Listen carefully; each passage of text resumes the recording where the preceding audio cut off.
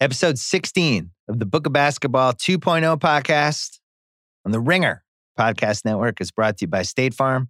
Just like basketball, the game of life is unpredictable. Talk to a State Farm agent and get a teammate who can help you navigate the unexpected. You know what's unexpected? The Knicks having their last great moment other than Linsanity being in 1999. We're going to be covering that in a second. Get a teammate who can help you navigate the unexpected. Talk to a State Farm agent today. If you love basketball, on the Bill Simmons podcast, me and Ryan Russillo and Joe House, we picked all of our all-star teams for both conferences and had a pretty spirited conversation about why NBA ratings are down and a whole bunch of other things. So if you like the current league, I would highly suggest that one. If you like going backwards, and if you're a Knicks fan and things have not been going well for you the last 20 years, this podcast, it will be both uplifting and incredibly depressing. It's a moment in time that feels like, to me, that it happened 3 years ago or that it happened 300 years ago. And I'm not sure which one it is. We're going to break down, in my opinion, the last great playoff game in Knicks history. That's all coming up. My name is Bill Simmons. This is the Book of Basketball.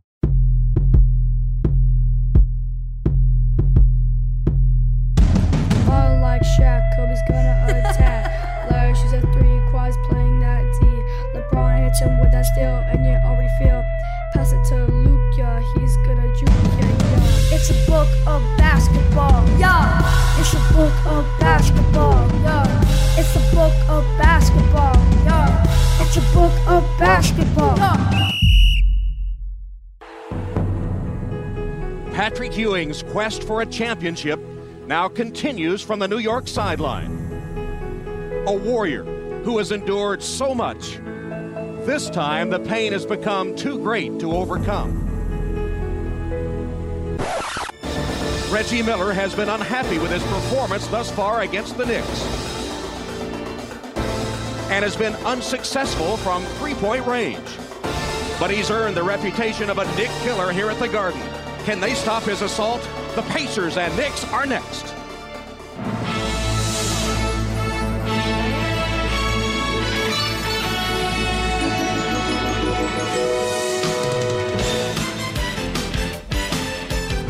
This is the NBA on NBC.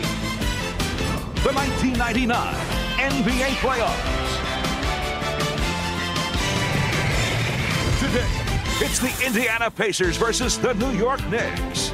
Two diehard Knicks fans are here. Jason Concepcion, who already looks sad. Sean Fennessy. Hi. Hi. And you could say this was the last great Knicks moment. It really wasn't, because they win game 6 of this series and they make the finals. That was arguably the last Knicks moment. I want to start with the legacy of the 1999 Knicks. Okay. I have a whole list, but just top of your head, legacy of the 1990 Knicks for you.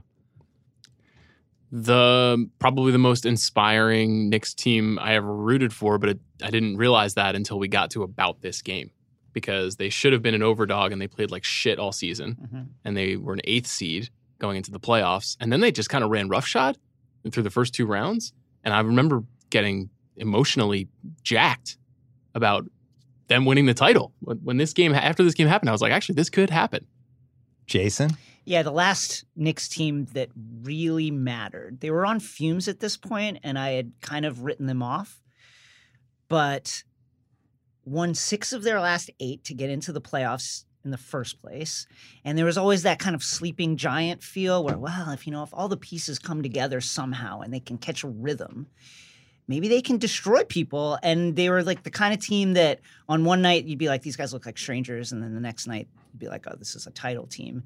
And it was the last time that you could realistically think this is a relevant team with a shot at the title. So you didn't feel that way in 2013 with Carmelo? Why are you doing Hell this? no. No, but remember that team had... I was doing TV that year. That team had a run, and they were making a ton of threes, and Carmelo was playing great. You were always People higher were on that excited team about than it. I was. I was high on that team. And then inexplicably, they went away from the thing that had got them there all In the season playoffs. and had decided to meet size with size instead of go small ball, which had got them there, and shoot threes. And I'm not saying they would have beat the Pacers. So this but was... it was the last team that really mattered. This was the last truly beloved Knicks team, I would say. 1999. Now, what's interesting about this, who would you have ahead of them? Well, there were some moments. There was Linsanity? the first 50 games of Amari and Gallo, and that crew was, I thought, had a pretty high Q score among Knicks fans. Yes. And Linsanity was insane. Linsanity was truly the only good moment of the last 10 years for the Knicks. The best. I think that's the mountain. I think that's right. It's unbelievable. That was the greatest 3 weeks of my life. He's torching like old Kobe and who else was it? Listen, Toronto. Here's the thing about the Lakers game where he scored 37, had the spin move against Fisher. Amazing. At that point, he was not taking people by surprise. They were like Kobe had talked about him before the game. People were gaming for Lin, and he torched him. It was a Friday night on ESPN. It was amazing. So yeah. I have this as the last truly lovable Knicks playoff run. Let's go with that. Sure. Dolan takes over the Knicks in August 1999. 3 months after this. I don't think it's a coincidence. Those two things feel like they're at least a little bit related. I'm sorry to bring that up. I don't think I specifically knew that. Yeah. So the guy, I was doing research. I can't remember the guy's name, but the guy who was the chairman of Cablevision, who was running the Knicks, he died of pancreatic cancer. He was like 52. But yeah, it began with an L. Yeah. Lundgaard. Yeah, that was it. Yeah. And then Dolan ended up taking over. So that's one thing. Another legacy of this team. That was a really horrible lockout season that was just despicable. We're going to get into some of the stuff, just how bizarre it was, and they crammed a season in 3 months, all that stuff. But when I look back in the season, the only fun thing was this Knicks run and LJ making threes and Ewing going down, the birth of the Ewing theory, Spree and Camby, them actually somehow making the finals. And other than that, nothing. Like, unless you wanted to say, oh, man, I really love the 99 Spurs, man. I'll never forget. I'll never forget watching Duncan that year. Like, nobody talks about that. Not even a memorable Spurs team in my mind. You know, it was. I think it was the last time it was Duncan and Robinson together, which I guess is notable. But well, no, it was the last time together when Robinson was actually good. Right, when he could really play. 2003 was the same. So another legacy was the Ewing theory, which we'll get into in a little bit. Which unfairly was tied to him. The twinkle in your eye as you say Ewing theory. The whole story of it is great. We'll get to it. Another legacy for me, watching Spree, Houston, and Camby all together, I was like, kind of like this as a foundation. All those guys are in their 20s. Spree had been an All-NBA first-team guy in 1994, coming off the PJ choking thing. Yes. Which is how you got him. Houston was one of the, best 6 two guards in the league, best 4. I don't know where he ranked. He never made an All-NBA team. Got a lot of feelings about Allen Houston. Yeah. And then Camby was a top 5 lottery pick who was an up-and-comer. Springy guy. And kind of seems like a guy who was the direction where the league was going. And this was the peak of... He'd be a dive guy today. He'd be a big pick-and-roll dive guy. Oh, he'd be on the Rockets. Yes. Young Camby's, Darryl would have traded 2 firsts for him. This roster in the NBA today would be really interesting. Yeah. Because they'd be playing in a slightly different way, but that long wing shooters, spreading the floor, dive guy like you're talking about, point guards who kind of don't have to do too much, Childs and Ward playing off of each other, it would be an interesting team, and it doesn't seem very interesting when you watch them in 99. LJ too had the lower back issue, which caused a massive loss of muscle in his legs because he had that sciatica thing. Recreated himself as a jump shooter, was a credible distance threat. Kind of like all the pieces for a modern NBA team, although they played in an absolutely Stone Age way. Yeah. And the thing with LJ, young LJ on Charlotte versus the LJ in this game, it's like night and day. I don't want to compare him to Zion because I think Zion's one of the best athletes we ever had, but his game was Zion-ish at UNLV and early Charlotte, where he was just this physical force of nature, dunking on dudes and people bouncing off him. And by the time he gets to this Knicks run, totally ground bound. But weirdly savvy. Yeah, footwork. There's a lot of head fakes, a lot of, and any moves in the post, it's all earned wisdom from getting knocked around for years. But he's such an interesting character because he was such a famous basketball star. Yeah. Grandmama and the Ed campaign around all that. Well, how about UNLV was, I think, one of the all-time famous college teams I've ever watched. I mean, and that's pre-Fab 5. Yeah. And he was really a sort of iconic player for 3 or 4 seasons. And then he gets injured. And then he has, like, I think, a pretty credible 4 or 5 year run with the Knicks, but there's not a lot of memory of him as we get older. I don't feel like LJ has much history other than the signature play in this game. Jason's getting misty. Also, just the branding, the grandmama branding was so fresh for the time, like to create this like character around your playing style as a young player to come in with that. It was really amazing. And just, he was a force. I'm going to say this carefully because of the times we live in. Sean's getting nervous already. I'm good. The Grandmama thing was the first time I remember the shoe companies being like, this guy is black. And we are fucking marketing him anyway and kind of owning that piece of it. Before it was always like, they're trying to market a black league to mostly white people. And it's very Magic Johnson and the big 7-Up ads and him smiling and Michael Jordan and everything's carefully done. And Larry Johnson was the first time where they were thinking about it almost like, because the hip hop era is starting to take off at the same time. And they're looking at him and going, this guy's cool. Let's just own it and sell him. Grandmama was Reebok, right? Yeah. And I think he's a real precursor to Iverson. Like 100%. his persona, who also is Reebok. He kind of paves the the way. Tooth and the big smile. Everything. And you're definitely right. It was one of those things that in 1985, even, it was inconceivable that somebody would build a whole ad campaign around Larry Johnson. But he's also playing like Medea, like he's basically just doing Tyler Perry 20 years before Tyler Perry. Another legacy of this team, I just totally forgot. So they're an 8 seed. They play Miami. I watched the last couple of minutes of that game. They're down 3 without the ball in the last minute. Miami just chokes completely. Yep. The Knicks choke. The Knicks have the ball down 1, 25 seconds left. Run like the worst play of all time. The ball bounces out of bounds. 4.8 seconds left. And then Miami just kind of forgets to cover Houston. He sneaks around, hits a shot. It bounces around. I think he would have tipped in the rebound if it missed. And then all of a sudden they're beating Miami. Miami was the team everyone thought was going to make the finals. The thing about the Knicks-Miami rivalry was the Heat only beat the Knicks that one year where there was the fight and all the Knicks got suspended. 97. Yeah. That was it. Every other year, the Knicks fucking owned them. Yeah. 99, 2000, 2001. But those were like the worst rock fights. Like as bad, and we're going to talk about this, as bad as the style of play is with Indiana, people were taking threes at least, versus the Heat, it was like Cro-Mag basketball. And it's weird too, because just like that Knicks team, which on paper looks actually kind of athletic and fun, that's a really impressive Heat team. You've basically got Mourning, PJ Brown. Mourning was almost won the MVP that year. Hardaway, Vashawn Leonard. Like that was a kind of Dan Marley. Yeah, Dan Marley. Like that. Those teams were athletic. They theoretically could shoot. But man, every game felt like it was 78-74. Well, and the backstory for the young ones out there, Riley revives the Knicks in the 90s. They come as close as you can come to winning the finals, basically, without winning the finals. Then they lose the next year, and then he splits for Miami, and he's a traitor immediately branded. It's a whole big thing. So hold on. Negotiates with the Miami Heat during the playoffs while he is coaching the Knicks in the playoffs against Indiana. Ugh. He is secretly negotiating with the Heat the terms of his coming over to be their coach.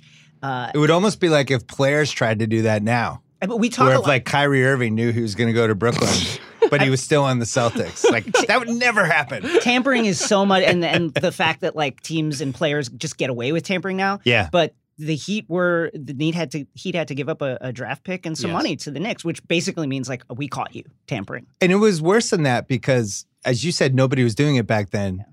The Knicks fans were so upset and took it so personally and felt completely betrayed. But that was a very sensitive time, too, because Bill Belichick more or less did the exact same thing to the Jets. Yeah. When he shivved the Jets with the, I resign as HC of NYJ on the hotel bar napkin, and then goes to their fiercest rival. They deserved it.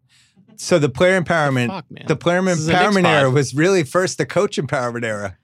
And the coaches did their whole thing. Peter Rosenberg, we wrote a piece about the 1999 Knicks that you can find on theringer.com. He said his quote was, "I think fans here have been chasing the feeling and attitude of that team ever since. To me, they were just a hard-nosed, gutsy team that defined the way New Yorkers think of basketball." You agree with that? I do, because the Knicks fan psyche is really interesting in that, New York is objectively one of the great cities in the world, a center of finance and culture. And yet Knicks fans, certainly of the 80s and 90s era, are like, we're underdogs. Nobody likes us. We're like the scummy kids in the street just grinding. And it's the Bulls and these other teams that are like the princes on a hill. So it's this weird underdog feeling. And I think with LJ, like a diminished LJ, Spree, who was cast aside after strangling his coach, Ewing's injured. Ewing on the downhill.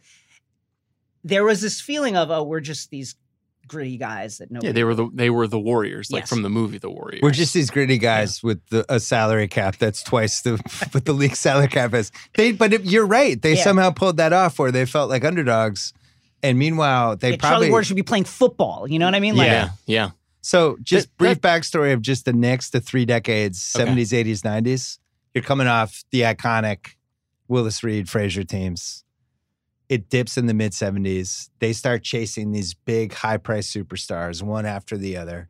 Try to get Spencer Haywood. They get McAdoo. They tried to get Kareem. That didn't work out. They try to get George McGinnis. They're always in the mix for whoever the super expensive guy is. Draft Michael Ray. So then they head into the cocaine era. They end up with Michael Ray Richardson, who's one of the most talented guys of that era and did the most cocaine probably of anybody. Disappear into crack houses for periods of time. So throw that whole era away. They stumble into Bernard King, and he's this guy who is another guy who did a lot of the cocaine of that era. He's failed in 2 teams. They trade Michael Ray Richardson for him, but he redeems himself and becomes awesome. He gets hurt. They win the Ewing lottery. And then Ewing, Pat Riley, they have this whole run. Pat Riley leaves. They're really relevant there all 3 decades. Like what's happened the last 20 years is the complete opposite, I think, of those last 3 decades. They weren't winning finals after 1973, but at least they were in the mix. I think in my lifetime, to jump off of what Jason was saying too about this 99 team, the signature team of my lifetime is probably the sort of 94, 95 era teams, which I think established just a different kind of identity and then made that 99 team make more sense. So much more Oakley, Mason playing alongside Ewing, very enforcer basketball, very slow. John Starks having like incredible Cinderella kind of story, working bagging groceries and then coming into the league. And Mason too, he was like another guy. Same thing. Guys who were just not elite free agent types, guys who were not drafted. Yep. And those teams they were Shakespearean, you know, the way that they could never quite get there and the way that always felt something. There was always something tragic about what they did. The 99 team, even though they were much more talented in a lot of ways, were more frustrating because they just played really badly through the 50-game season. And they kind of seem stacked when you look back at, like I looked at the Hawks team from 99 and that was, I think the Hawks were a 1 seed or a 3 seed. They were really... Mookie Blaylock. And it was Steve Smith, Dikembe. At his prime. You know, and like that wasn't really like a great team. You know, that Knicks team had way more talent than that Hawks team. Swept them aside. Well, let's do the background on the 99 season. They have a lockout. The lockout ends in mid-January. Yeah. After Barkley gets slapped by Oakley. I think that was the turning point. An acrimonious, a lot of acrimony involved in the lockout on many sides and within each side. It was, and also really the last ugly racial NBA moment. There was a racial undercurrent of a lot of it. Where these guys are making so much money. Yeah, who are these guys? How can they go on strike? And then Kenny Anderson had that whole thing about, it came out he had 8 cars, and it was... Ewing at one point said this is a fight for survival, and that was spun as this, oh, look at this millionaire saying that he's got to survive. People were mad. People didn't like the direction. I don't think, you know, like a lot of the stuff that Iverson was bringing to the table and that hip-hop influence that was coming to the league, the older fans were like, what the fuck is this? What's going on with that guy's hair? Mm-hmm. It was just uncomfortable in a lot of different ways. That all leads to lockout. They finally settle it. They have to start the season on February 5th. They have to figure out how to play 50 games and an entire playoffs in 5.5 months. So you have a 50-game season. You have the Knicks are the 8 seed. They're 27-23. The Miami's the 1 seed. They're 33-17. They're only 6 games better than the Knicks. The Knicks, as you said, barely make the playoffs. They spent twice as much as the salary cap was that year. Sure. They demoted... They demoted their GM crazy. In the middle of in April. In the middle of the season. Who was their GM, Sean? Ernie Grunfeld? Ernie Grunfeld It's all right. He would go on to have a long to ruin the Wizards. and not distinguished, but very, very, very long and confusing career as the lead executive for the Washington Wizards. Great fact for this, they demoted him in mid-April after a 73-67 loss to Philly. That was an actual score in 1999. I'm saying this right now. I would take Ernie Grunfeld today Over anybody have. I don't over blame the him. last 20 years. So the three Think about best- that. Now, he's been a complete sucked for 15 years Yes. for the Wizards. He's tortured Wizards fans for a decade and a half. I would take him right now. You don't It's you don't been want four extremely power bad. forwards? It's been extremely bad. So the next season, they play 50 games in 3 months. Mm-hmm. I was just looking at their schedule because I think the whole lockout season hasn't got enough credit as being completely insane.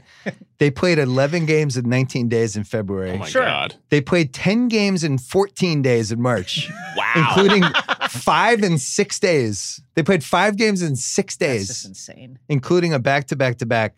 Hard to believe Patrick Ewing got hurt. Yeah, I know, how- right? Why does Why Achilles, does Achilles tear? go down? From February 5th to June 25th, when they lost the 5th game in the finals, they played 70 games in Jesus. 5.5 months. Allen good. Houston played 70 games, 2,600 minutes in 5.5 months. So just bizarre. And by the time they get to the finals, no Ewing, Larry Johnson's out or playing hurt. He had done something. Kurt Thomas is hurt. They're left with Sprewell, Camby, Houston, Chris Childs, a lot of Chris Dudley, like a lot, Gotta get him like a in there. shocking amount of Chris Gotta Dudley. get Chris Dudley. in Charlie Ward. Honestly, gave us some good minutes. All right, the legacy of Game 3. Ewing goes down the game before Game 2, Achilles injury, and he's starting to do this right. It's his worst statistical He was season. good in game 1, though. He was vintage Patrick Ewing in game 1. Okay, And there was this hope, this feeling that this was the over the hump, Jordan is gone, now is our time Right. thing going on because of what Jason was saying at the beginning of the show, which is like, even though they were so ragtag during the season, pulling Sprewell off the bench as your energy Yeah. guy, like That's he was huge. impossible to stop at times. Yeah. And so if you have Ewing anchoring the first unit and then Sprewell comes on and is just running the break for 12 minutes, they were a tricky team to play with. Houston, Spree, and LJ. Arguably LJ. Those are 3 players offensively that are better than any partner that Patrick Ewing had to that point. Starks could give you 20 on a given night, but Yeah, he I could also think go you're like right. 1 for 16. Ewing never had You don't like that Johnny other- Newman? No. Or Kenny Skywalker. He never had that other person that you could really think that player could score 20 tonight. I was a big Gerald Wilkins guy. I really liked Gerald Wilkins. The Jordan game. stopper. Yeah. Gerald Wilkins. Yeah. The advanced metrics wouldn't like Gerald's game. I don't think as much. We should talk about Sprewell really quickly because he's such a big part of this game and he's part of the legacy. He's terrible in this game, but He he was a really, really good player who not a lot of people were watching because I didn't get league pass until 2000, 2001. You just, in fantasy, you knew who he was if you had a fantasy team. Yes, He was, exactly, he was like a right. top Exactly 2 rounds how- guy. Yes, that is probably how I followed it because he had a season in his second or third year where he had like 25 and 5. Yeah. And that was pretty important for a swingman like that.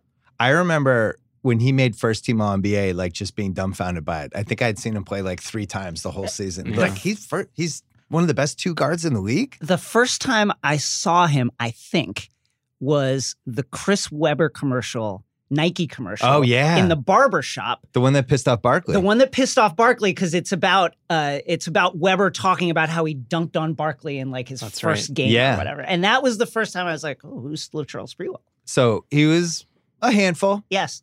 and then decided to choke his coach. And then he left the gym and came back and punched him. cho- Get him and a punched him two-piece. and choked him again. And they decided to suspend him. And this became I can't even imagine in the social media area how this was story huge. would be treated. And it was how it unfolds is he ends up getting paid. Mhm. They suspend him without pay. The 60 players union fights for it. And all the fans are like, he choked his coach. He shouldn't get paid. And then that becomes this whole legal battle. And they ice him for the whole season. Then the lockout happens. And then he ends up on the New York Knicks. And you stole him. It was a great trade. You gave up nothing. He was like old John Starks, Chris Mills. That was it. Ernie Grunfeld, man. I Ernie. remember when that happened, immediately in my heart, I just embraced Latrell Sprewell. I did too. I was of course. I embraced PJ him. was asking for it. Listen, we don't know what happened in that. We don't know what PJ said. He said, well, he apparently said something about put a little more mustard on the pass.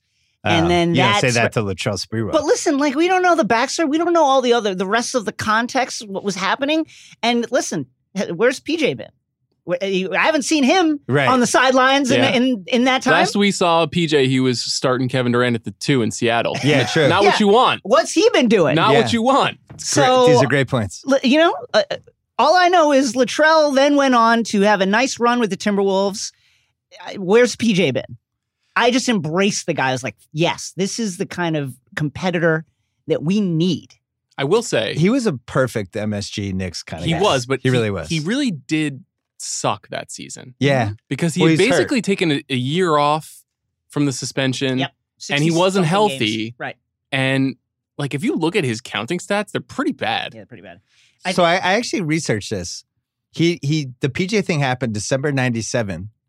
The next season didn't start till February 1999. So he didn't play for 14 months. Right. And then he got hurt in the second game and he missed, I guess, 13 games with a heel. Yeah. I think he was just hurt from that point on and then they're playing back-to-back-to-backs. Yeah. And so I don't think he was healthy. Yeah, and then Van Gundy had to bring him off the bench. And there's a great quote that I think I read in our Ringer piece where Van Gundy was saying, yes, Spree has been very honest with me about his feelings about coming off the bench, but I love it. That's the kind. I just love that kind of fire, which apparently, like Spree is just like, hey, I don't want to come off the fucking bench, but he did, and yeah, to have a sub like that is really amazing. It reminds me of when I coached Snoop Dogg in the celebrity game, and he was like, "Coach, I'm going back in." I was like, "Sure thing, Snoop. Sounds like you should go back in now." This was one of the last truly great MSG moments, and I would actually put it in.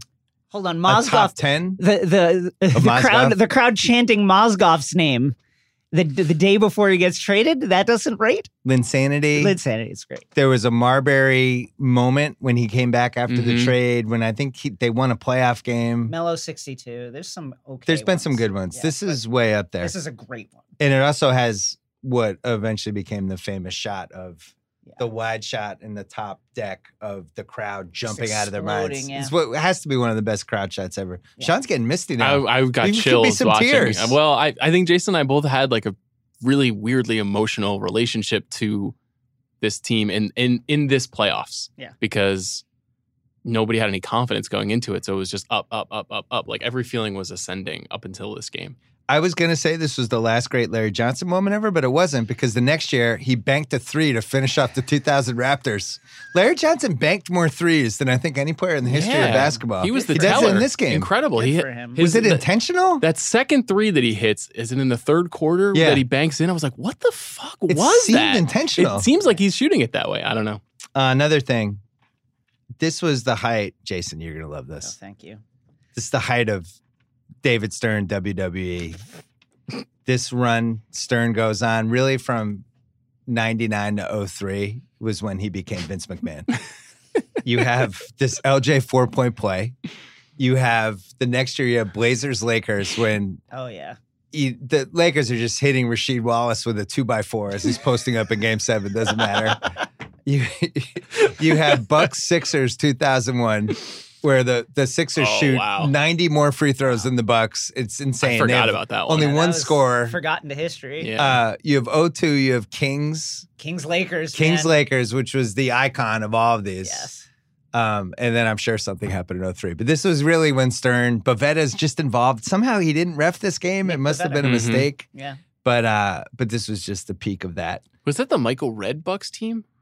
No, it was Ray Allen Robinson, Tim Thomas. Big Dog. Okay. Yeah, that Okay. whole group. Oh, big dog. Man. And then the only other legacy for me is I actually think this qualifies as an I remember where I watched this game because I remember where I watched this, which means that's a weird invisible line to cross. But I was at a wedding. I was in New York for one of my wife's friends who played the theme from Armageddon as their wedding song. What? I don't want to miss a thing. What a perfect song to be listening I don't wanna to. close my eyes. Shouts to Diane Warren, one of the best to ever do it. I was in my No, girlfriend. it's the Aerosmith song. Yeah, don't want to but miss a thing. Diane She Warren, wrote it. Diane Warren Oh, wrote yeah, it. yeah, Yeah, yeah. Diane Warren wrote it. So it was like the most upstate New York moment I think anybody's ever had. The couple's That's going like to come out hot to on Armageddon. the heels of Armageddon. That was 98. It's incredible. So that and the LJ shot, I was a great wedding. I'm going to marry you, Carrie Simmons. I was in my girlfriend at the time's bedroom Whoa. watching on a little like 13-inch Sony TV. squinting because the picture's bad. I was like, listen, I got to watch this. And I remember, I think I blacked out for a second when the shot went through, and I just found myself like running the perimeter of her very small bedroom, like around the wall, past the door, past the nightstand, up the bed, down the other side of the bed, and just running in a circle for like a minute. It is like screaming. it was like the Dave Henderson homer was like that for me against the Angels in '86, where you black out for like 8 seconds.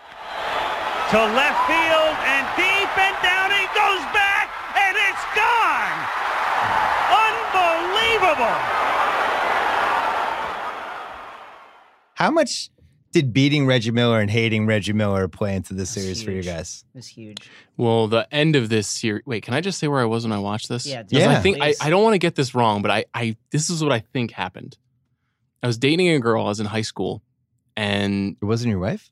it wasn't my wife. I was dating Wow. a different girl. Didn't know you dated other women. I did date other Jesus. women, Bill. So I was dating this girl, and we were going together, I think, through May, and we were making plans to go to the prom.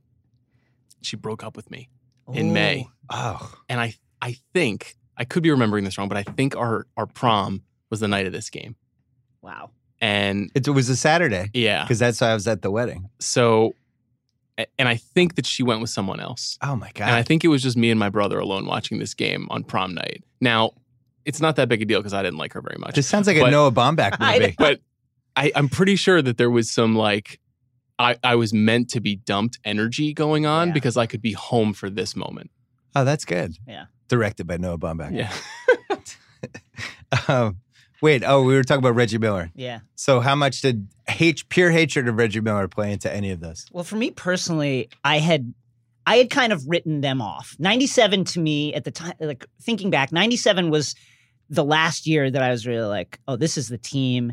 They finally got the players to put around Ewing, Is that Houston's first year? Houston, and LJ. Yeah. So I remember I was friends with some Knicks fans that year, and there was a lot of, We can beat we them. know this, MJ's Bulls are great, but we can beat them this year. But- That was the last year I really felt that. And then after that, I was like, okay, it's kind of over. Everybody's banged up. Everybody's too old. Like, they're not going to put it together. So this playoffs, I was really like, let's just beat the enemies.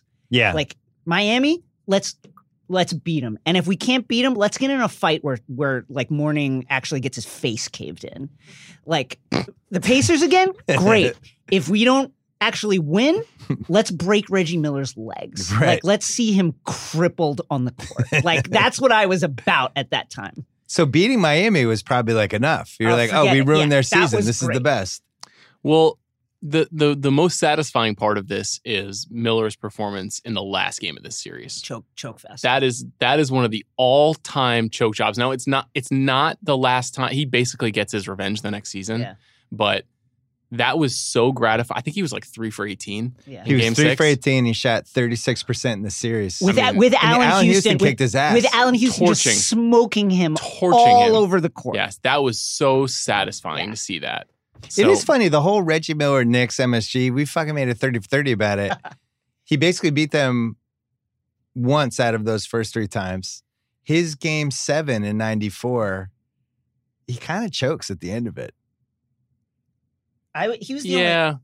He misses some big, like, I if was he had terrified. made him, it would have been great. I know to be you're quite terrified. honest. Like every time he had the ball, I'm like, not ready. But Me game too. 7 was kind of in his hands. He didn't come through. And then 99 is just bad. I think he just has one super heroic, 8-point moment. That one moment that is so torturous. When to he had the people. 25 point. yeah. in the, whatever, in the that quarter, whole thing. yeah. Yeah. But those are burned into my brain. And also, in 2000, like I said, like they went to the finals. That Pacers team bounced back and they were good and they beat the Knicks. That year they beat the Nets with Reggie doing his Reggie Miller thing to the Nets where he hits the crazy banked 3 Oh, and then yeah. has That the was dunk to garbage. send it to second overtime. Oh my God. That was like 03, 04. Was that 03, 04? Yeah. I just remember being like, finally, he's doing it to somebody else. Like, Yeah. don't do it to us anymore. Reggie Miller, poor man's Ray Allen. I'm going with that. Wow. Yeah. Interesting take. If somebody had ran on, He really wasn't, but if I like like the take. some like New York City fireman had run onto the court and just banged his knee with a ball peen hammer, I would have clapped. Like I hated him. I hated him too. He was the only guy. Like Jordan, I'm like, okay, you're killing us, but you're like a work of art. You know what I mean? Like you're Totally. for humanity, they should put your videos like in a space capsule and send them to Mars.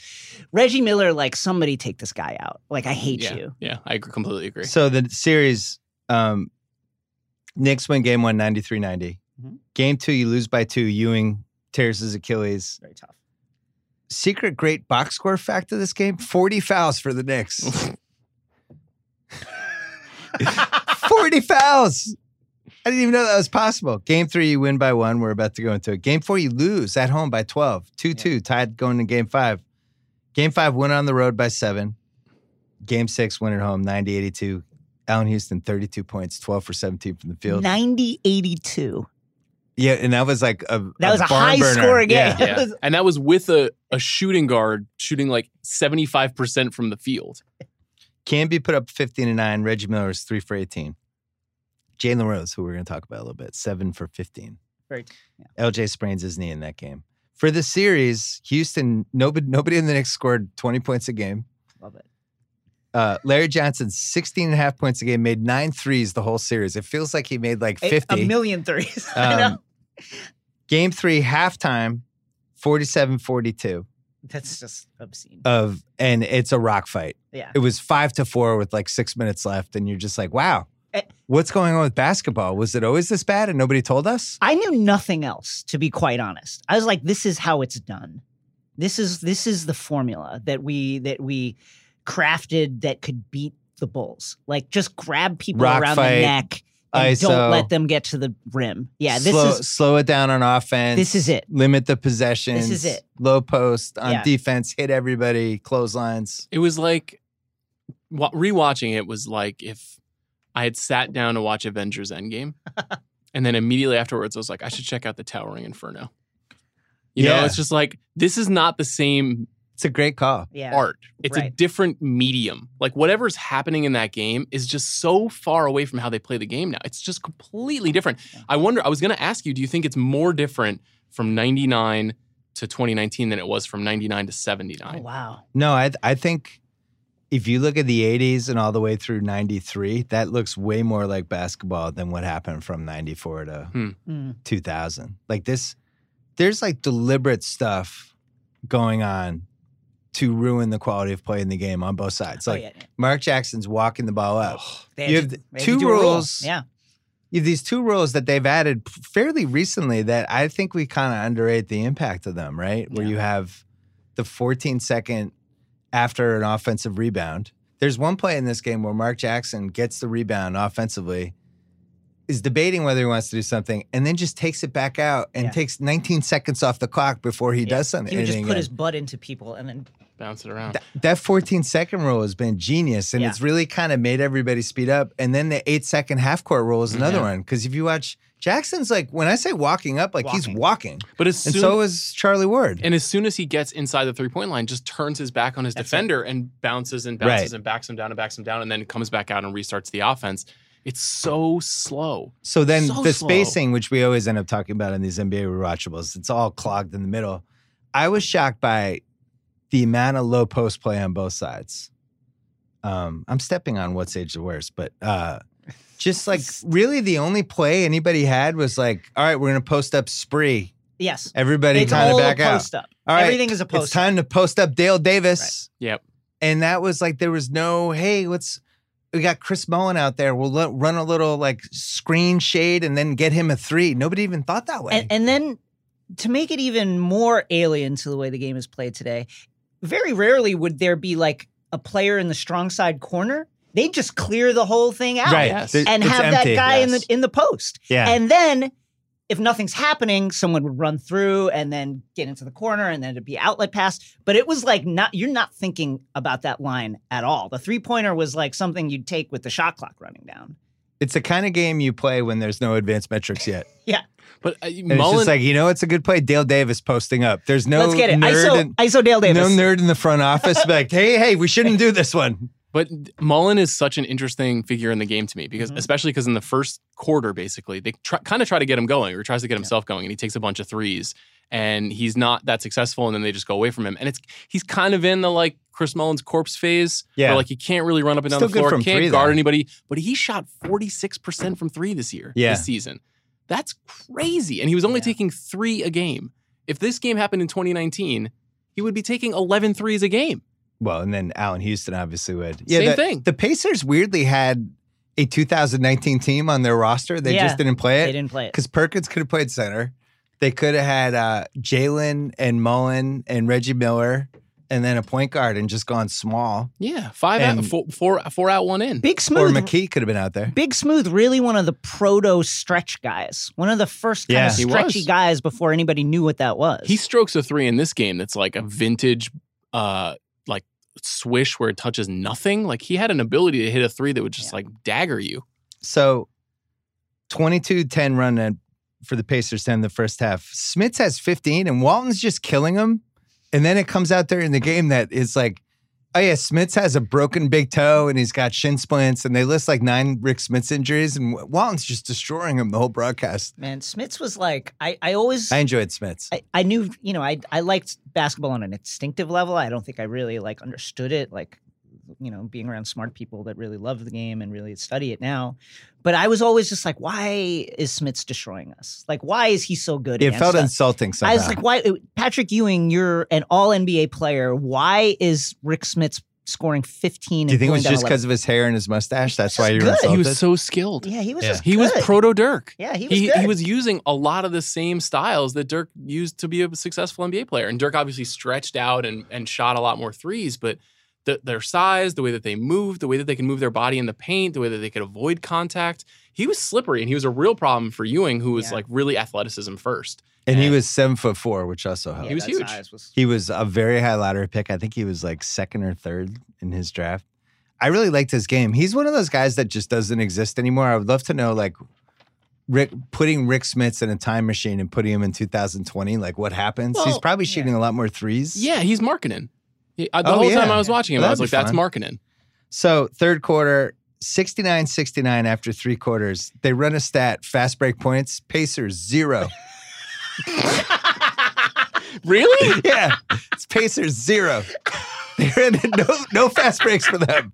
Oh my God. Yeah. It's amazing we even watch basketball. What made us, the lockout was happening. We all should have been like, yeah, just leave. Go away. I was looking at the Knicks, like the 98-99 Knicks, just overall stats. Their pace, 86.9. It was towards the bottom of the league, 24th to 29, but still 86.9, which is a good 10 possessions slower than the Cleveland Cavaliers this season, the absolute bottom of the league. Like, This was just glacial basketball. Right. You'd have like Durant with a torn Achilles. You would be at 86.9. He's just on crutches. So Pacers make a run in the fourth, 10-0 run, 81-75. Travis Best strains his groin, which is weirdly important because, turning point. We go down 3:14 left. Knicks down 8. Yeah, it looked bad. Big 3 from Chris Childs. I would say the biggest moment of his career other than winning 2-piece Kobe. That's an iconic moment that will live forever. Were you a Childs guy? I hated our backcourt in general. Me too. I was like, these not guys a fan. suck. Well, when I was researching this, I forgot. It was him and Allen Houston, the same free agent splurge. Yeah. They spent like... He came from the Raptors, Childs? Yes, from the Nets. Oh, the like, Nets. He went to the Raptors afterwards. Yeah, Childs and Charlie Ward were like, I don't understand. So we're watching this clip, or we're watching on YouTube. Somebody posts this game, which is how we all watched it. And there's this missing 2.5 minutes. The YouTube guy doesn't post anything from Knicks down 5. All of a sudden there's 11 seconds left. Come to find out it's on Amazon Prime. And was able to watch the missing 2 minutes, which turns out to be Pacers miss, Sprewell brick, out of bounds, Sprewell inbounds play layup, Miller miss, LJ brick 24-second violation, Indy 24-second violation, takes us to 20 seconds. It's like a rock fight crossed with a train wreck. You know what it reminded me of? What? The Philly Raptors Game 7. With the 4-bounce Kawhi shot. Where the final 3 minutes of the game, it was like, can some human being buy one Make bucket? any play. Do something. Yeah. Like, it was so painful to watch that happen. And this is very similar, where it's just complete ineptitude.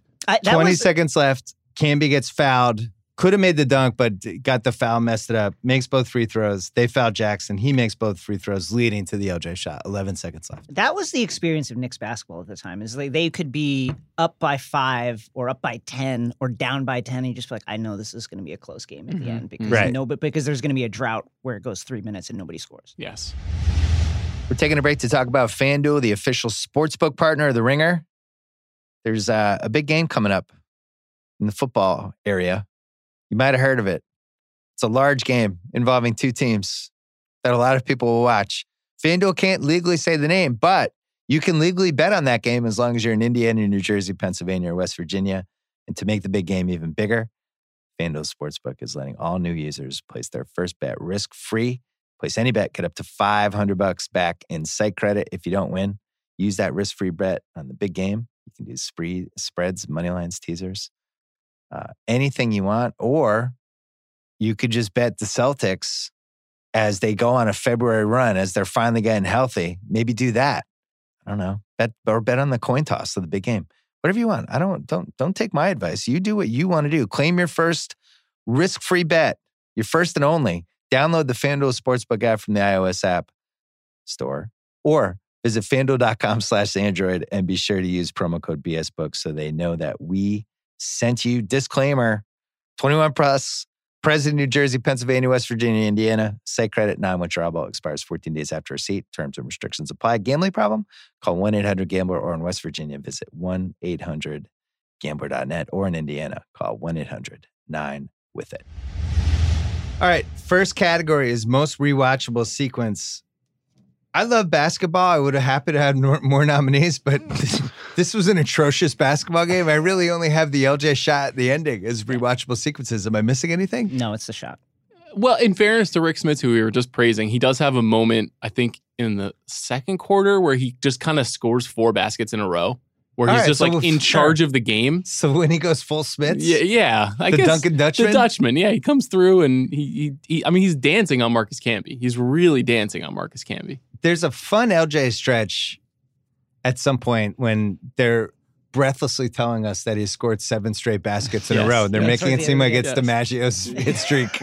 It's like he scored 7 straight field goals. They're so amazed. He does hit that one deep 3 in the first half that is pretty electrifying, where it was a real, like, where the fuck did that come from? It's a Steph Curry shot.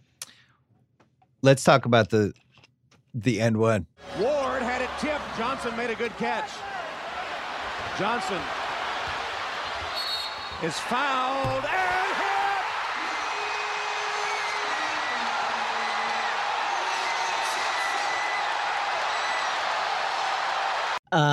hit. Are you? I can see by the smirk on your face that you're about to make some kind of comment about how it was a phantom foul, no continuation, that the contact took place well before the whistle.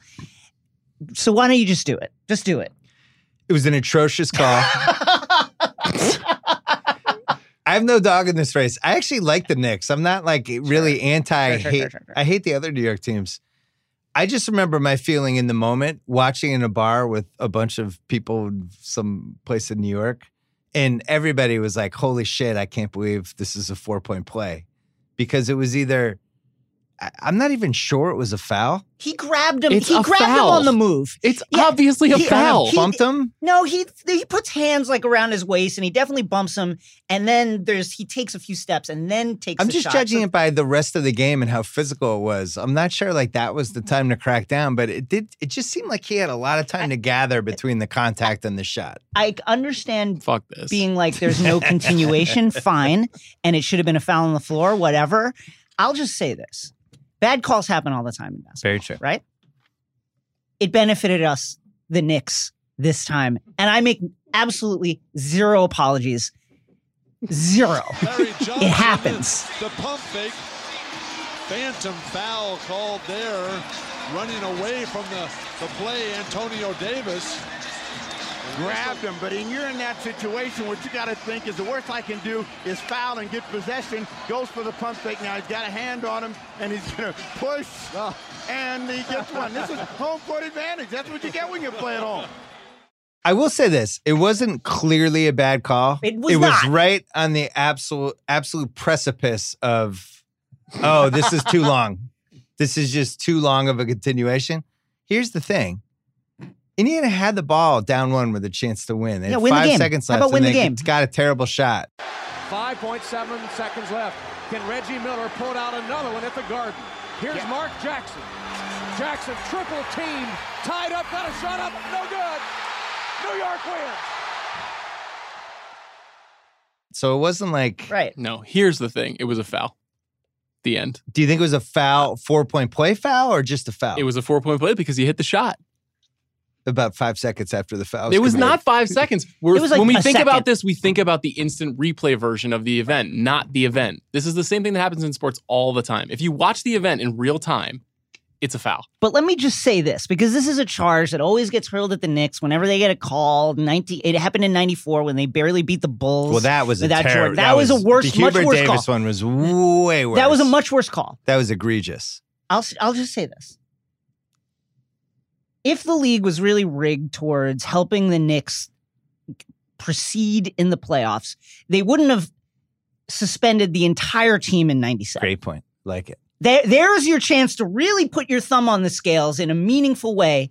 And instead what they did is threw the absolute book at the team to the point that the Knicks could barely field a squad. They had to stretch the suspensions over multiple games because the Knicks wouldn't have enough players to play in the game. These are facts. Can I make a quick counter? Sure. They didn't want the Knicks to win that year. They wanted the Chicago Bulls to win that year. I love it. And take out the Knicks that year. I love it. They needed the Knicks in 99. Sure. 97, it's like, let's get these motherfuckers out of here.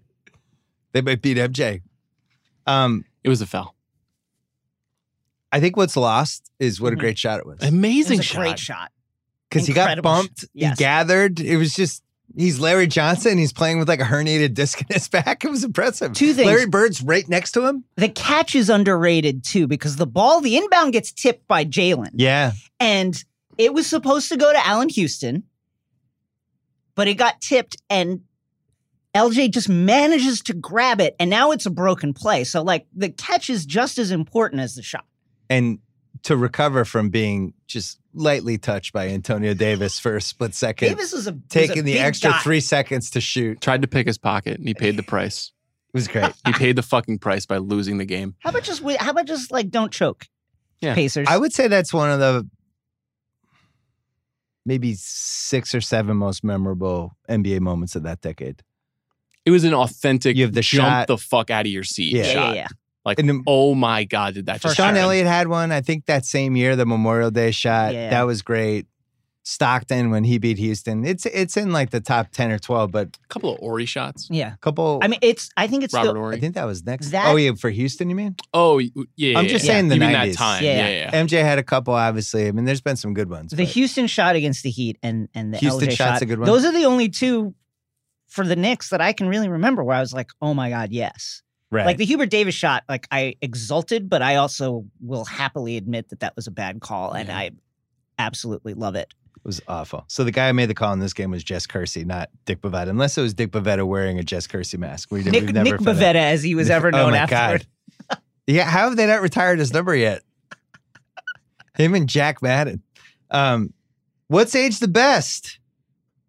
LJ's reaction after he makes the final three. I forgot about LJ. this was, what was it? His celebration. His LJ. L-shaped This celebration. is the thing that people in New York did after they made baskets when they played basketball. The actual funniest thing in this movie is Bill Walton feigning disgust at the LJ Yes. symbol. That and is then, some and nonsense. then his partner's not getting it. Yes. Yes. I think that was a bit, right? I guess. I mean, they're talking about it like it is, but I don't remember exactly what Steve Snapper Jones and Bill I Walton think had Steve cooking Snapper. that season. It was a rough game for The- Steve Snapper Jones. My memories of Long Island in the late 90s consist of being at the park in the sweltering heat, doing the LJ symbol as like Rough Riders anthem plays. It What a time. was a good time. Happier It was times. a good time to be living on Long Island. So I have that, the trademark L, which honestly feel like he might have been the first guy who had a signature move after he made a shot. Because then, like, the Clipper guys came in a couple years later. Remember this one, Jason? Yeah. With that Q and Yeah, and do you know what it is? it was. I Do you thought know it what was this means? antennas, right? No. What was it? Testicles on the forehead. Really? Yeah, How did I not because know they were that? dunking on people with such regularity Oh, that that makes they were sense. dropping the nuts on people's That foreheads. should come back. Do you prefer that to the Sam Cassell dance?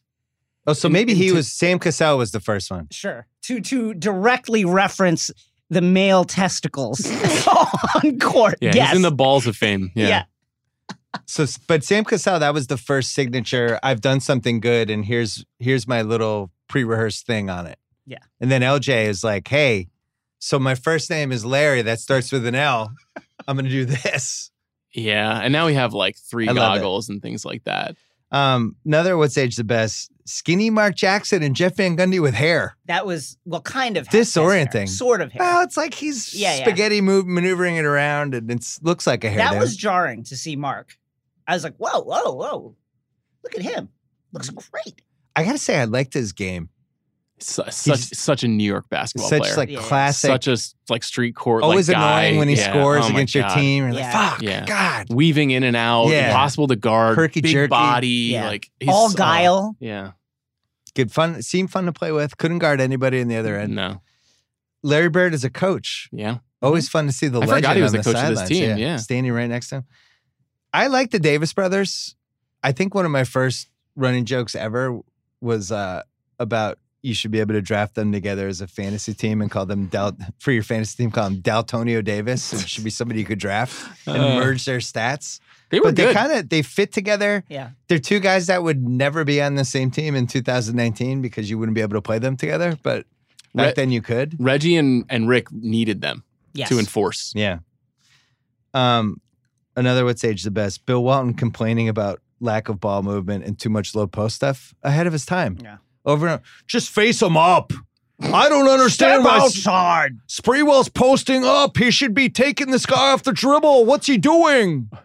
He was right. He started talking at one point about how he knew when he joined the 86 Celtics that he would be like 4th on the totem pole. And that's what the Knicks, Sprewell and them needed to understand. You're not going to be the main guy. When I joined the Celtics, I knew I would not be getting the ball. Just get to the weak side and rebound. Just work harder, Latrell. I feel like you guys are doing Orson Welles. As Bill Wilson. Rick Smith's 25 points, 24 minutes. Have to mention that. What else? Anything else aged the best for you? Was it good seeing Jim Gray again? Marcus Camby's tattoos, nonsensical Chinese tattoos that apparently are actual words, but together don't mean anything. Like, Yep. I think one means tribe and the other means family, but those two words together would not be a sentence. Like, Pretty amazing. I remember that. And that was really the heyday of basketball fans coming to grips with the tattoos, but then also really being genuinely interested in what they meant. So the Can't Be Chinese thing, I was in conversations about, I wonder what those mean. And then there's no Google to find out. Did we have Google in 1999? No, pre-Google. Like, I don't think I was on the internet like at all that summer. There's no way to know unless, and somebody, you could be at a bar and somebody would be like, those can be signals or symbols and just make up a story. You'd believe it. How would you know? He just wasn't a bright guy. I had two that things Okay. that I liked from the broadcast. One was there's a sideline interview with Derek Jeter where Jim Gray tries to neg Derek Jeter by saying, you know, the Yankees haven't been playing that well. You think you're going to the playoffs? And Derek Jeter's like, yeah, we're going to the playoffs. Like blank, flat, like, yeah, of course. I'm Derek Jeter. No question. That was incredible. Incredible I like stuff. how his hair too. Really great. The old He looks school good. young Derek Jeter hair. Hasn't lost it all yet. And then the other one, well, there's actually a couple. One, Jeff Van Gundy's drinking a Diet Pepsi in the middle of the game. Yes. Did you see that? I didn't see that. It's crazy. After the shot, there's a shot of him after the Like LJ a shot. can? Yeah, like Yeah, can of Pepsi. wiping his forehead like this and placing the can down on the scorer's The table. product placement? So Yeah. weird. Yeah. And then the third one is amazing moment to look at Patrick's face after the LJ shot, that's great. where he's like, can't believe it, is excited, but also 5%. I Dying can't believe inside. it's not Yeah, me. I wish I was. I'm not there. Also can't jump because he's got a torn Achilles. Yes. He's like kind of half-heartedly hugging Herb Williams. And he couldn't know that within 18 months he would never be a Knick again. Next category is special just for this podcast. It's a 1999 hair battle. Oh, man. Our nominees are Chris Mullins' buzz cut, Rick Smits's Dutch mullet, and Sprewell's whatever the hell was going on with Sprewell that year. What was the most 1999 for you? Well, the buzz cut, Mullins' buzz cut was kind of like, that was really a throwback to like the 50s or the 60s or early 60s, it felt like. Now, if somebody had that, you'd think they were like a white supremacist or something. You would just be completely I would definitely confused by steer. I'd be like, is that you, Richard Spencer? I'm going to steer clear. I guess it would be Spree and Big Smooth. You know, that was like really the look of the era. It's pretty great. That was what it was called, Big Smooth? Sam Perkins. Oh. Yeah, they both had the cornrows. But what was that? What was that? That was like it more was than like cornrows. braids. It was just braids. I think it was Braids. braids. I was It like, was man, cool. that was a great look. Yeah, Sprewell has an iconic look. Iconic. With the He's braids flying as he's coming in. I really appreciate for the this dunk. spree so much more in 2019 than I did in 1999. His whole look, his coach choking vibe, I'm just really into it. He was There's really a fun. dangerous aspect to him. Yeah. What's aged the worst? We talked about back to the basket, slow down, no pick and roll, just horrible basketball. Reggie Miller is aged the worst just in this game. Chris Dudley, Oh, man. the game starts and Chris Mullins defending Chris Dudley, and Walton's like, we knew the Knicks or the Pacers were going to try this. Like they strategized how to defend Chris Dudley. I'm pretty sure you could put anybody on him. I had Jim Gray interviewing Derek Jeter for What's Aged the Worst. Oh, I loved it. I thought it was No, hilarious. just it's aged the worst for Jim Gray. It's a tough one for him. He comes in hot. Jeter swats him away. Like Jim Gray's probably like, well, the good news is nobody will ever see this game again, and then not knowing YouTube's coming. Man, Jim Gray, if only he would have known that would not be the first time he'd talk to a superstar player in a one-on-one situation in a way that would be Right. detrimental to his career. The Yankees had won 2 of the last 3 World Series, and I think they ended up winning like 100+ games that year. And Gray's like, are you worried? You might not make the playoffs. And Jeter's like, what the fuck are you talking It's June about? 8th. It's Yeah. like- What? Let me ask you this. Does Chris Dudley even play in today's NBA? Does he come in, No. like, he doesn't even get No drafted, way. right? No. Also, Not unless not he's shooting making 42% from the free throw line You either. can't. Yeah. You can't have him. Yeah, especially now with the chest hair. 6 rebounds and like 1.2 blocks a game. Does I mean, that guy make the league? he wouldn't have been playing if Ewing didn't get hurt. Yeah. You know, it would have been like a sprinkling of Herb Williams. That's what you'd have gotten instead. The other What's Aged the Worst, which you texted me last night, was when Kurt Thomas missed a layup and Walton said, was that Kurt Thomas or Charles Smith? It was just like a classic man. too soon. Just like a stray shot. Like, Yeah. fuck you, It really Bill Walton. was. It was like You a know? straight bullet. It's It's just only not. been no. 6 years at that point. It still hurt in 2018. Yeah. Any other What's Aged the Worst, or we cover everything? I think that's That's good. it. That's Okay. it. All right, next category is called Half-Baked Big Picture Take, where I give you my half-baked big picture take and you guys react. Allen Houston, Klay Thompson in the wrong era.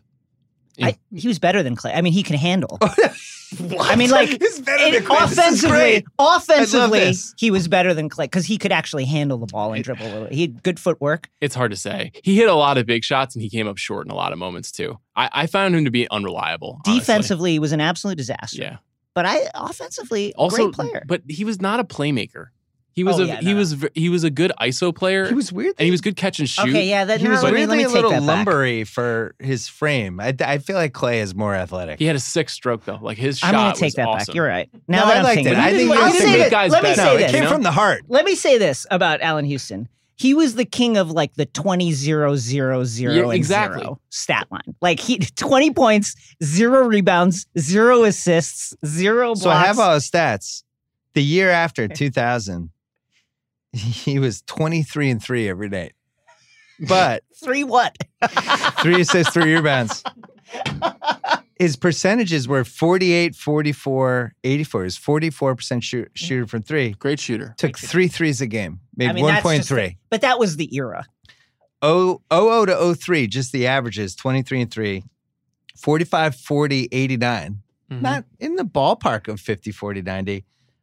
Only took 4 threes a game. You know what I So think the when thing is, like, if he's in 2019, he's taking 11 threes a game. Yeah. you know His what I whole game is different. Oh yeah, you know what I think when I hear those stats is make that guy the highest paid player in the NBA. They give him 120 million. Oh, yes, pay him now. That's the baggage I'm carrying. Yeah, it's that- not I mean, that he that's wasn't the a good. He issue. was a good player. He That's was the a good Knick. Yeah. But he is seen as the person who kind of torpedoed the next 4 or 5 years of that franchise because of that contract. How many All-Star games do you think he made? 3? 1? 2. 2. How many All-NBA teams? 0. 0. Was he a 2000 gold medalist? Yes. Yes. Yes. Okay. Those are his highlights. I do think, though, he's a classic way too early guy. Mm-hmm. If he comes in now, if 1996 Allen Houston comes in the league right around now, everybody's like, oh, hello. Here we go. We've been looking for this guy. And he's just jacking threes. I mean, 44% from 3 is legit. Yeah, it's pretty good. Oh, amazing. He was a great shooter. Let's take a break to talk about some of the sports podcasts on the Ringer Podcast Network. First of all, we have the Ringer NBA show, which has been going strong for, I think, the 4th or 5th straight year. But JJ Redick's podcast is back. He has co-host Tommy Alter with him. We have Vince Carter winging it with Andy Finberg. Joe House, Fairway Rolling came back. I actually made an appearance on that one.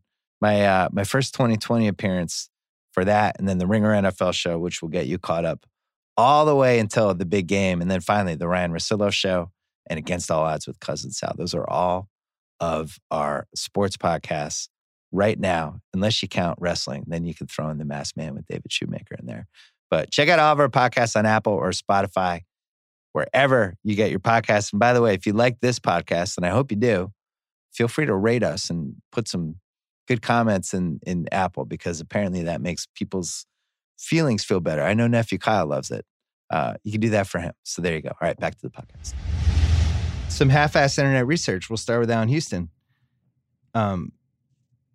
His legacy became the Allen Houston rule. Yes. In 2005, the NBA agreed on a new CBA. They included an amnesty clause provision allowing NBA teams to release one player without his contract counting against the NBA's luxury tax threshold. They named it the Allen Houston rule. That's great. And then the Knicks didn't use it on Allen Houston. That's a weird thing.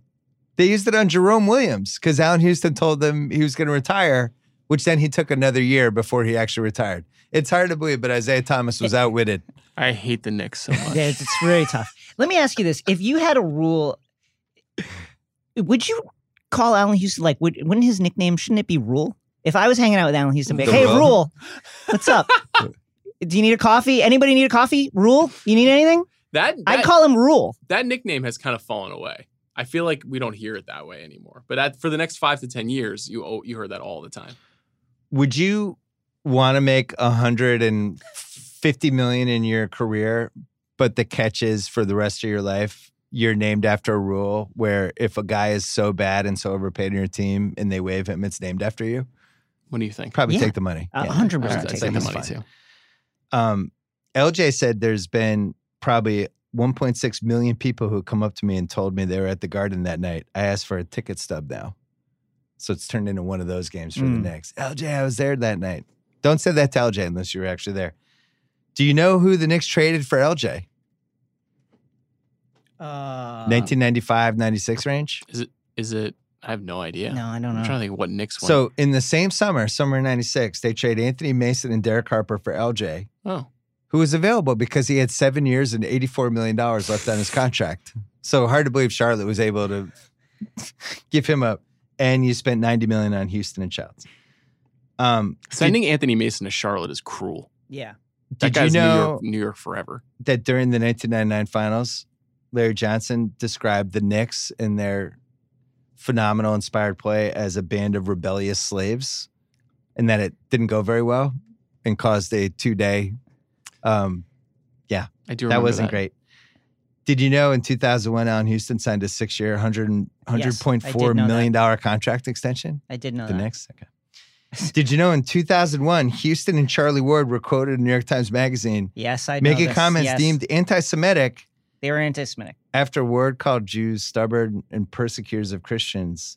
Houston cited a biblical verse in support of Ward's comments. This is one of those, imagine if this happened now, I think sports stories. My favorite thing about reading that story today, and I've read it semi-recently, maybe within the last 2 years, is that, this came up. The Knicks apparently all went to church together, a Bible, something. They would get together and read scripture. And there's a mention of like reading scripture off Charlie Ward's Palm Pilot. I guess they had, and I was like, man. Palm Pilot. On the Jesus. Palm Pilot. I just want to say for the record that I never liked Charlie Ward. he played for the Knicks for 10 years. Is that possible? 10 years. Amazing. Oh my God. And Heisman winner Charlie Ward. Let me tell you something about him. Forget about him being an anti-Semite, which is deplorable. He sucked. He's not good. He was not good. He's not good. He was good at one thing, the drive to the basket, subtle dish to the big man for a layup. That was like really the only thing. That was just because he knew how to shovel pass from playing college football. True or false, Larry Johnson declared for bankruptcy at some point in his life. Must be true. 2015. He keeps coming to the Garden, so that's yeah. All right, next category is greatest what if sliding doors moment. Oh man. LJ making that shot was actually the downfall of the Knicks. And I'm going to explain to you why. This is from a piece in the New York Times written in 2002 by Chris Broussard. Ooh. Hey now. Yeah. The seeds for the Ewing trade were planted when the players, the public, and even Dave Checketts, president of MSG, began thinking the Knicks were better off without Ewing during their run to the 1999 finals. Ewing, angry over the lack of respect he received and aware that the Knicks would not extend his contract, demanded a trade. The Knicks sought to satisfy him. They were afraid he would be disruptive if he was brought back for one more season. So they accepted a package of aging, injured, ill-fitting players with long-term contracts, totaling $90.4 million, rather than keeping Ewing around and chopping $16 million off their payroll after the 2000-2001 season. We call that the original sin of Scott Layden. Yeah. Right. It gets worse. They thought they could get Dikembe Mutombo. Was one of the reasons they did this eventually. Trade. Yeah. David Falk, the agent for Mutombo and Glenn Rice, never told the Knicks he would deliver Mutombo. The Knicks knew that taking care of one of his clients would not hurt in the pursuit of the other.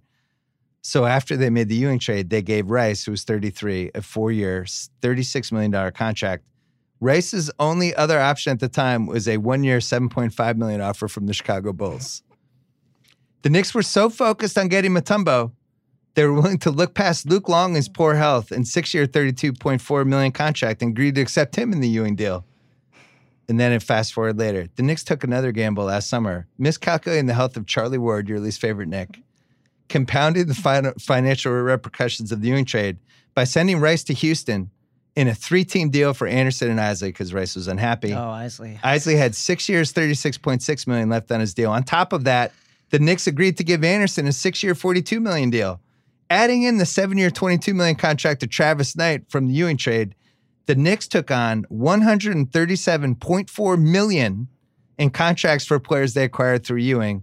Ewing had just sought a $17 million extension for 2 years. I I forgot how unbelievable that was. That is the all-time train wreck clusterfuck, maybe ever.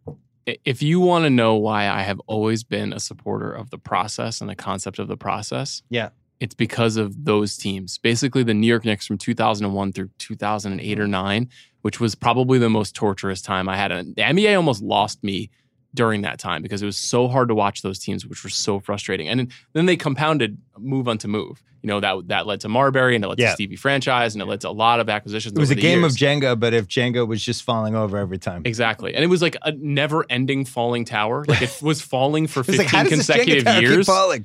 I just despised almost all of those teams. I had such a hard time with that. And it all is completely connected to just instead letting, I think Ewing's contract was up in 01. And if they just let his contract expire, they basically would have had a clean slate. Yep. They would have had like another year of LJ and then they were clean. So Jason, LJ misses the shot. Ewing's feelings don't get hurt. They end up not moving on from Ewing. And none of this happens. I still Is think this whole thing different? No, it's not different. Or you just Dolan think is still there and they still make it. They'll still, if they don't make that specific terrible move, they would have made some other terrible move in service of trying to shortcut a finals appearance and a championship. It is they funny just would how have done it. It's They would have funny done how these something. teams had no concept of how the salary cap and cap space worked or how it was a strength or an advantage, and they treated it like if I gave my son $100 to go spend at the mall and he would just spend it immediately and then had no money to like get home, buy food, buy a drink. That's kind of how NBA teams were in 2000. My understanding of the salary cap is completely born out of the Knicks. How bad they were. Yeah, the Knicks setting money on fire. the salary cap was not a thing I ever thought about in 1999. It wasn't until like, oh, let's give Eddie Curry a bunch of money that I started to be like, wait, how are we do? But look, the one thing that the original premise of that scenario that you're describing is the Knicks feeling like they were better without Patrick Ewing. And here's why that is an absolute nightmare of an idea, and whoever was in charge of that idea should be jailed. The Knicks win game 1 of the Pacers series in Indiana. Yeah. And they're winning in game 2, and then Patrick Ewing gets hurt. And then they win this miraculous game 3, which really should not have been a win. You play that game 100 times, they probably lose 98 times because of all the wild shit that happens in the game. And then they eventually succeed and they win in 6 against this Pacers team, which is a flawed Pacers team. Then they go and they play the Spurs. You know who would have been nice to have had Patrick to face David Robinson and Tim Duncan is fucking Patrick Ewing. I think they lose in 6 or 7, but like a healthy Patrick Ewing against that team, Different series. It's a different series. The Dion, so conceivably the LJ shot doesn't go in, maybe. I mean, Dolan You're right. still took over is the issue. Dion Waiters award for best heat check, Larry Johnson, 26 points. He makes 3 crazy threes, 30-foot 3 at the end of the first quarter, banks a 3, and then the 4-point play. Nerd corner, just quickly. The Camby Oakley trade was pretty great.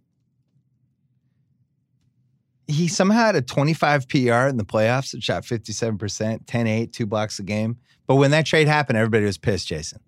Yeah, because Oakley everybody was like loved the Oakley. beating heart of that team. So it was like, oh my God, what?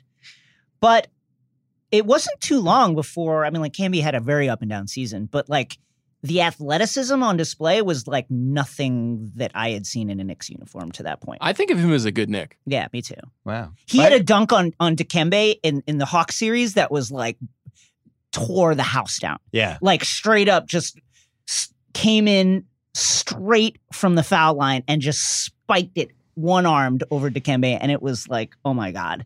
I always enjoyed him. And Oakley was at the end too. Yeah, it's Oakley not was like finished. Oakley He was was like 35 in his at prime that or point. anything. I just wanted to mention Chris Dudley's 1999 really quickly. Great.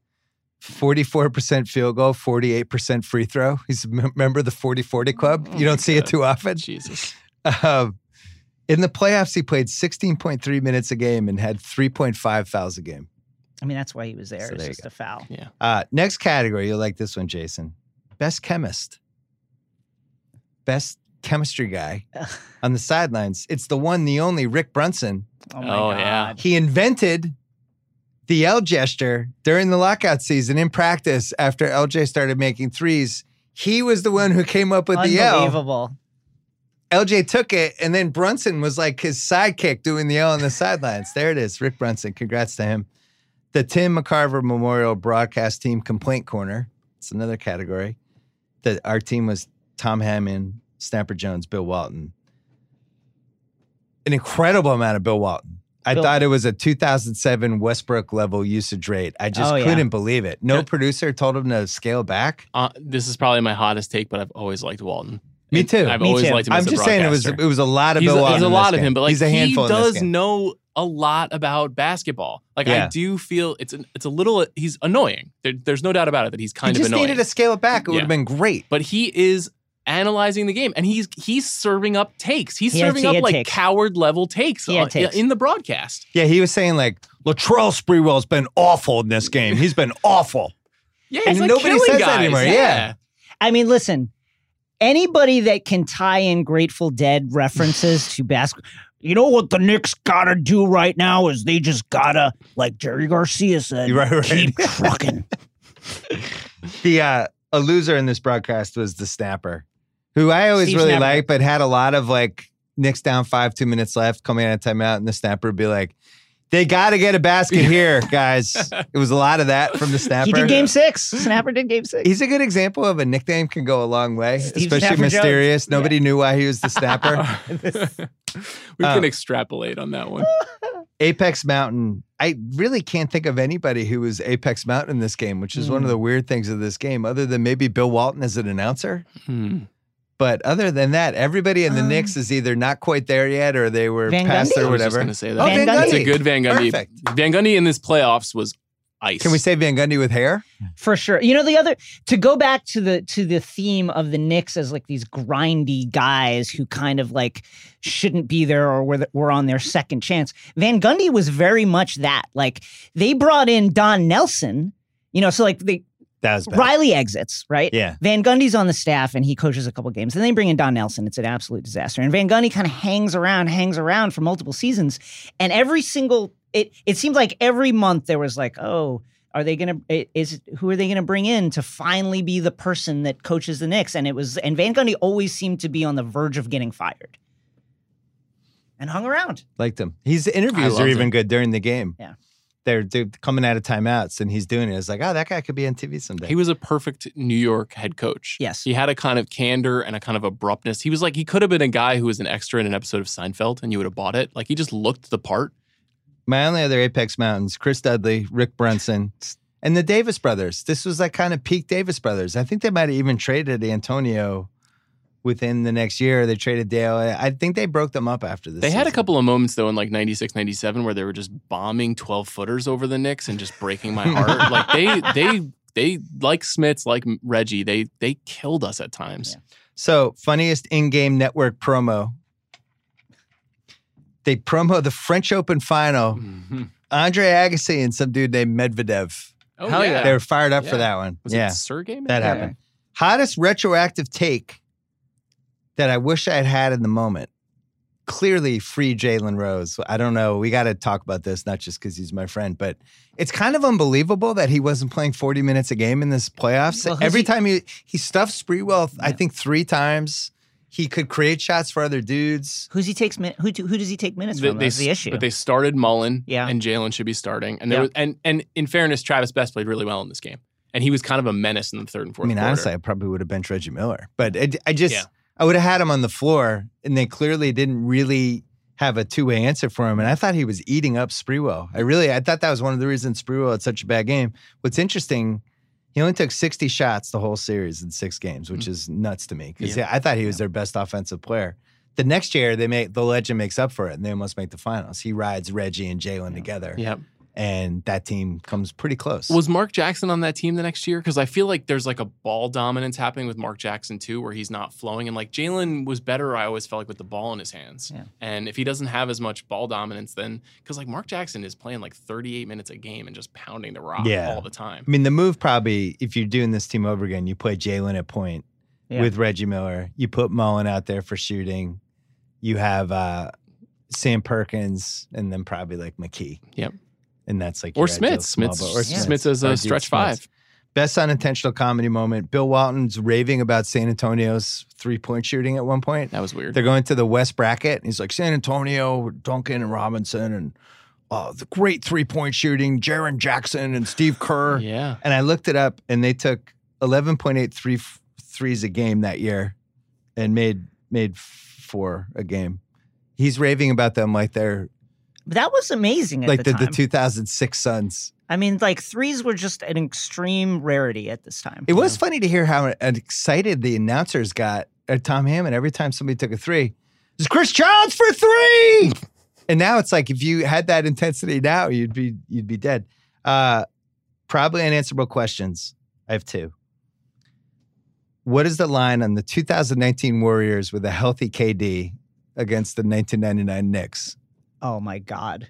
They come out of a time machine and the Knicks like, yeah, we're gonna play this team for the future. What are the rules? What rules? Is it modern rules or 90s rules? Good question.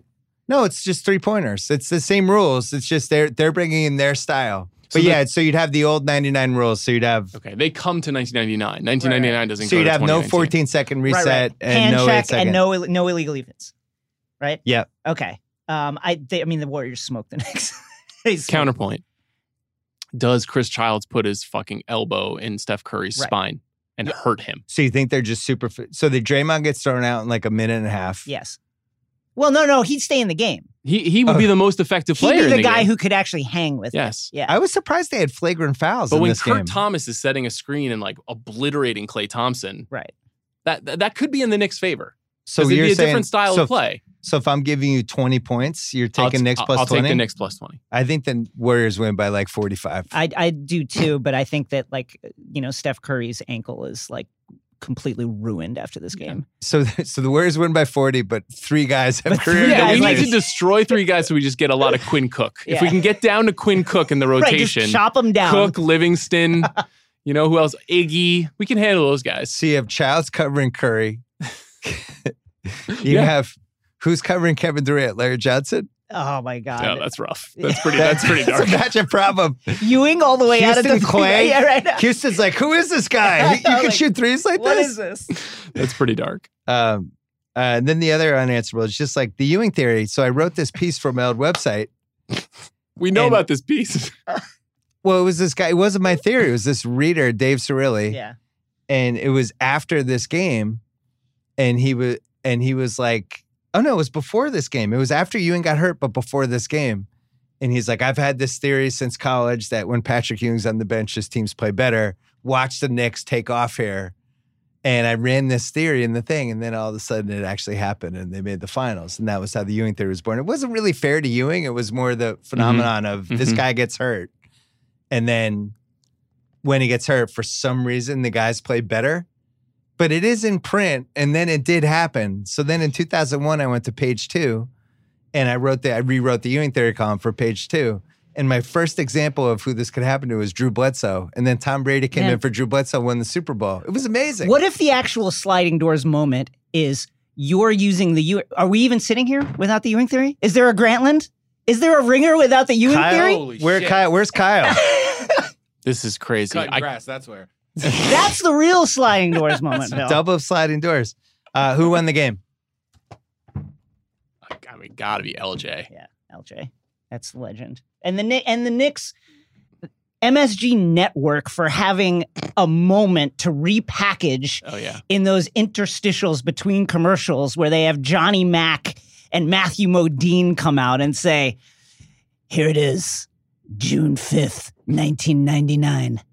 Knicks down. And allow you to think that, oh man, the Garden, what a place to be. There was footage I had never seen before. They showed Ewing after they beat the Pacers in 94, where he's celebrating and the game's not over yet, and he's going basically into the stands and he's hugging John Thompson. Yeah, he hugged John Thompson. I was like, wow, Ewing. From game 1, you mean? I'm saying from game 1? Or from game 3? From game 3, they showed the old Pacers footage of him. Of him basically like losing his mind because they were about to beat the Pacers. I'd never seen him that emotional. It was great. If you listen as an MSG subscriber on Cablevision on Long Island, I got to see those moments. I gotta say, I'm a Ewing supporter. I liked Ewing. I think he was a wonderful classic Wonderful player. Born in the wrong era guy. Where you play 4 years in college versus like he could have just been in the NBA. And then he just by fluke is in the league with just all these Hall of Fame centers. But also, like, in fairness, coached into greatness, I think, by Thompson in a lot of ways. Perfect coach for him, and he was really raw when he went to college and then found ways to dominate. And I think he also famously not the most confident guy in the world. And as he dominated at Georgetown, gained confidence. So it's tricky because if you put him in right away, does he become one of those guys who goes straight to the pros and then kind of washes out? Like, is he like Jonathan Bender or something? Because I was living in Boston. He was, I think, one of the greatest high school players of all time. I think he was a can't miss because he was like local stories about like the next Bill Russell is playing here in Cambridge, and he would have 15 blocks in a game and. I don't know. I mean, he ran into the greatest player of all time. Yeah. And never had that co-star. You look at Olajuwon, you look at David Robinson. They all had these other players that they could count on, whether it was Cassell or Tim Duncan later in his career. They traded Bernard King when Bernard King had that injury, and then he went on to have like a couple nice seasons with the Bullets. He did. Yeah. They never paired him with a true all-star until it was way, way, way, way too late. I also feel like he was just not the same guy ever in the NBA as he was in college athletically. I think his knees, even as a rookie, I think his legs at that point were probably like 85% of what they were like those first couple Georgetown years. But he did evolve as a player. I mean, he developed into an incredible jump shooter for a big man. I'm just talking athletically, period. Right. Yeah. Like, I really wish that Ewing had been in the league for a couple years because there was really I've never seen a center like that. I didn't get to see Bill Russell. Right. I've never seen somebody just, like he had, I think, 4 goaltendings in the first half of the Villanova game. Yeah. And they were like, how did he block that? Goaltendings where it's like, is that a goaltending? He was 7 feet above the rim. Is that, can we even count that? Thanks for doing this, Sean Fennessy. Thanks for doing this, Jason Concepcion. Thank you, Bill. Thanks for listening to the Book of Basketball podcast. We'll be back with more.